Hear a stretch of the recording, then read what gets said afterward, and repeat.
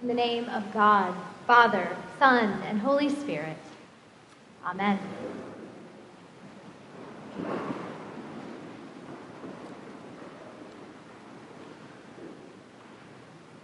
A friend recently noted that how a person reacts to your sadness says a lot about how long they're going to be in your life. Glenn Ringsfed, Danish author of the children's book entitled Cry Heart But Never Break, captures what it feels like to face the death of a dear one who has been such a caretaker in our lives. Ringsfed's masterful story features 4 siblings who grapple with their grandmother's imminent death. In the tale, death is depicted as a hooded stranger whom they attempt to stall by serving him cup after cup of coffee at the kitchen table.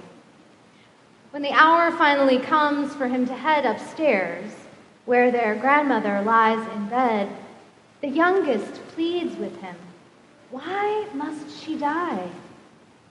Death indulges her with an allegory to illustrate that inextricable connection between life and death. Death's story starts with 2 brothers named Sorrow and Grief, whose existence is transformed the day they encounter, fall in love with, and commit to sharing the rest of their lives with 2 soulmates, sisters named Joy and Delight. I cannot help but think of this tender story in this season of our life, in this communion of saints, a time when we slow down to hold space for those who have died. On Wednesday at our Requiem Mass, we will toll bells and light candles, praying the names of those ones lovingly buried from this community of faith. Sadly, no rituals of remembrance can completely erase the ache of their absence, but we can companion those who mourn, honoring their sorrow. Together we turn toward God, who promises to redeem our deepest losses, even when that future hope feels impossibly far away.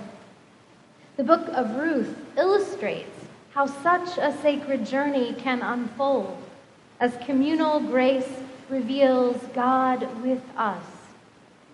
The narrative bears out like the psalmist's ancient witness, those who go out weeping, bearing seed for sowing, come home with shouts of joy, shouldering their sheaves. As if echoing Ringsfed's tender admonition, "Cry, dear heart, but never break," Ruth's story proves utterly sacramental, unveiling God drawing near to us in our grief, showering us with miraculous provision. Even in death's dark shadow, God's faithfulness leads us to life. In the 4 short chapters that comprise the book of Ruth, God indeed rescues those who mourn. God fills the hungry with good things and blesses the poor with identity, belonging, and purpose they could never imagine for themselves. Ruth has the title role, it's true, but the story centers Naomi's sorrow. Naomi comes to Moab as a migrant mother, fleeing famine in her homeland with her husband and 2 sons. Within a decade, the men Naomi loves, Elimelech, Mahlon, and Chilion, have all been buried. There is only her defeated path back to Bethlehem. Orpah and Ruth, Naomi's daughters-in-law, seem mere reminders of her painful loss. Yet Ruth is undeterred by Naomi's grief. Her clarity stuns the reticent Naomi, who finally concedes to Ruth's companionship. Naomi's heartache survives that long trip. She arrives home raw and lamenting. We didn't get to hear that part of the story in our reading today, but the women of Bethlehem greet Naomi and Ruth at the city gate. There, Naomi's anguish rings clear. "Do not call me Naomi," she insists. "Call me Mara. For the Almighty has dealt very bitterly with me. I went away full, but the Lord has brought me back empty. In his book, The Wild Edge of Sorrow, psychotherapist Francis Weller describes gates of grief through which we pass whenever we reckon with the unavoidable reality that everything and everyone we love, we will lose. Grief connects us with those pieces of our soul judged harshly by ourselves and others, with the sorrows of the world, like extinction of species and natural disasters. Grief connects us with devastating traumas and the emptiness of thwarted purpose in our lives, even with the sorrows of ancestors handed down from generation to generation. Weller believes we can metabolize such grief without opting for familiar habits of amnesia and anesthesia. But this passage of the soul cannot be rushed. Solace and support we need can be found in community, where gentle connections reassure us of God's comfort and care.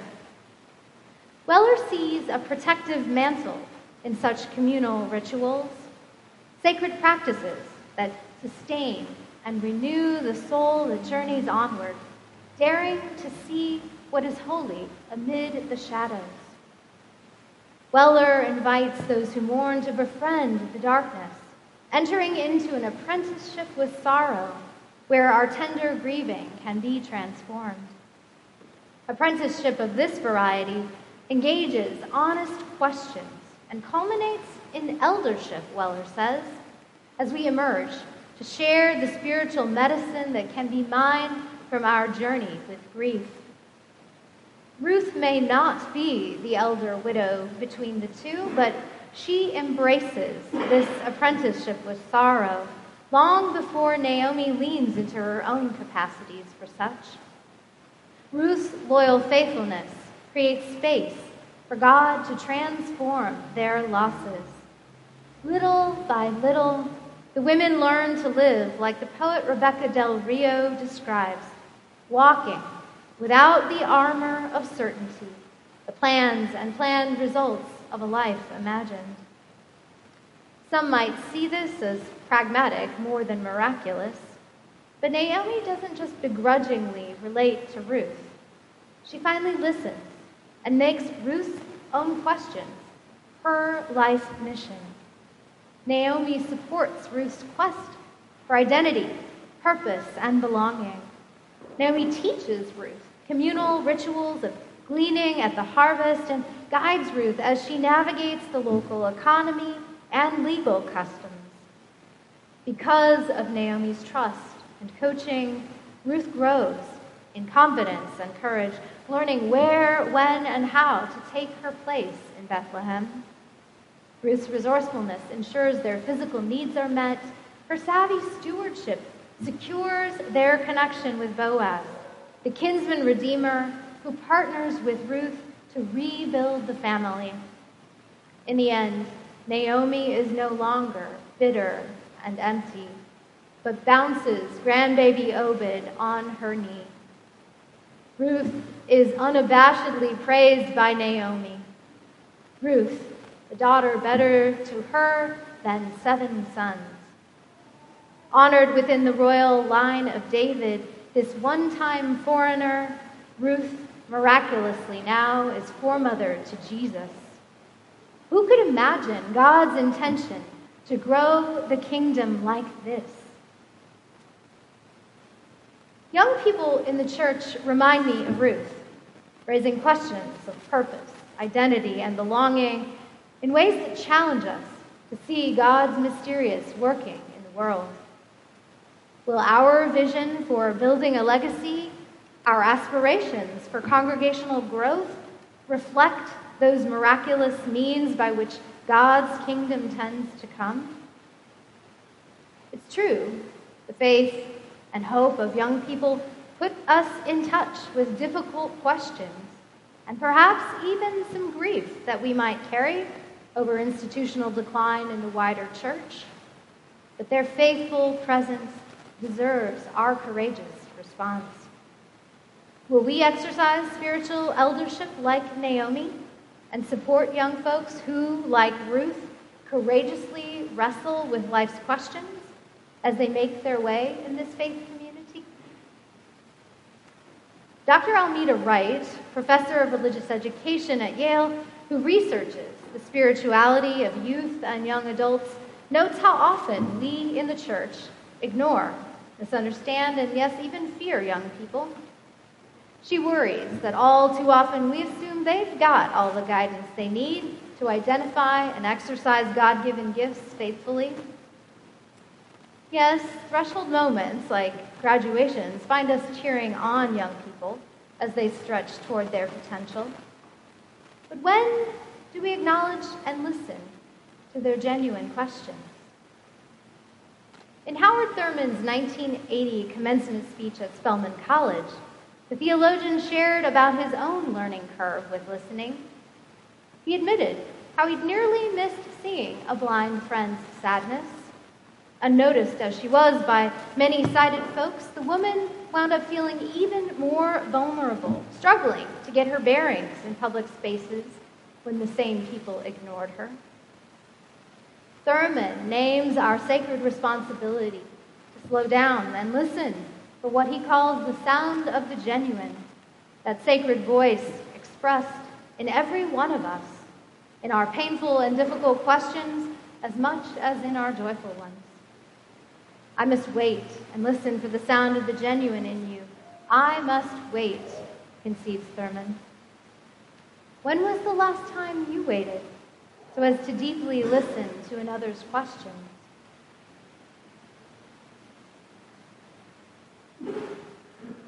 Naomi's sadness revealed Ruth to be a ready listener, even as Ruth negotiated her own path through grief. Earnest questions consecrated that bond of love between Ruth and Naomi, leading them to miraculous growth on their shared journey. And so may it be for all who hunger for redemption, for God indeed is faithful. Whether we sorrow in our remembrance at Wednesday's Requiem Mass, or offer thanksgivings for this communion of saints in our upcoming patronal feast next Sunday, may we always find our way together, transformed by the miracle by which God brings new life out of death. Amen.